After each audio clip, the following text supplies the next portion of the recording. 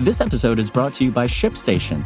You know, some things take a lot of work, like sending little robots to far-off distant planets. And just as that's challenging, so too is running a successful e-commerce business, especially when there's so much to do. So I want to introduce you all to ShipStation. Now, I love using ShipStation because of its easy-to-use dashboard, which makes managing orders and printing labels a breeze and super smooth. Oh, and the customer service is just out of this world. It's exactly what you need to help grow your business. Sign up for your free 60-day trial at shipstation.com/technews. That's shipstation.com/technews.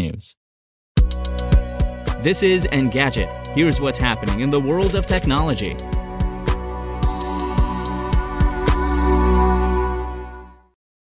It's Friday, March 4th.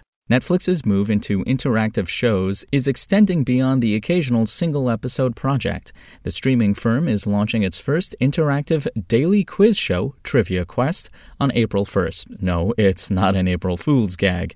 The Trivia Crack-inspired series will present 24 multiple-choice questions around topics like art and science while weaving a narrative into the experience. You're meant to help the hero Willie save the people of Trivia Land from a villain bent on hoarding knowledge. Contrived, maybe, but it's more than a pure competition.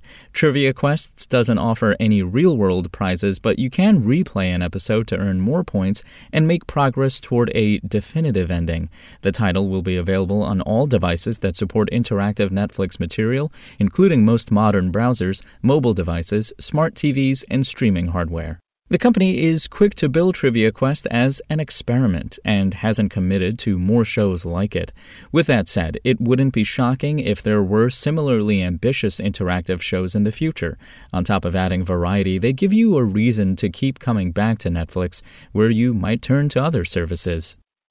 And Twitter will resume business travel and open up its offices all around the world on March 15th, according to a tweet by Twitter CEO Parag Agrawal. While some Twitter staff began working out of the company's San Francisco and New York City offices last fall, most offices have remained closed since the beginning of the pandemic.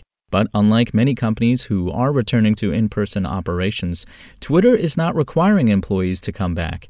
Early into the pandemic, Twitter granted employees the option of working from home indefinitely. Agrawal noted that a workforce where a large fraction will either be 100% remote or switching between the office and home will have its unique challenges.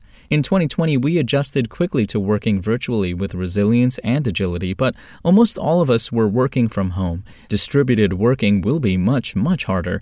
Anyone who has joined a meeting remotely while others are in a conference room knows this pain. There will be lots of challenges in the coming months, and we'll need to be proactive, intentional, learn and adapt, wrote Agrawal.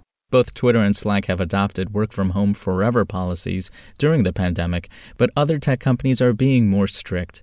Facebook employees have the option to request to work from home permanently, but some roles are not eligible for this privilege. Google is mandating that all employees return to work by April 4th for at least 3 days a week, though employees can request extensions or apply to work from home permanently.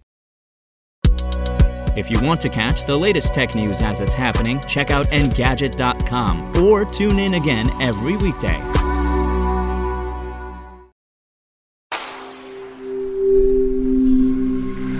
Spoken Layer. Want to learn how you can make smarter decisions with your money? Well, I've got the podcast for you. I'm Sean Piles, and I host NerdWallet's Smart Money Podcast. Our show features our team of nerds, personal finance experts in credit cards, banking, investing, and more.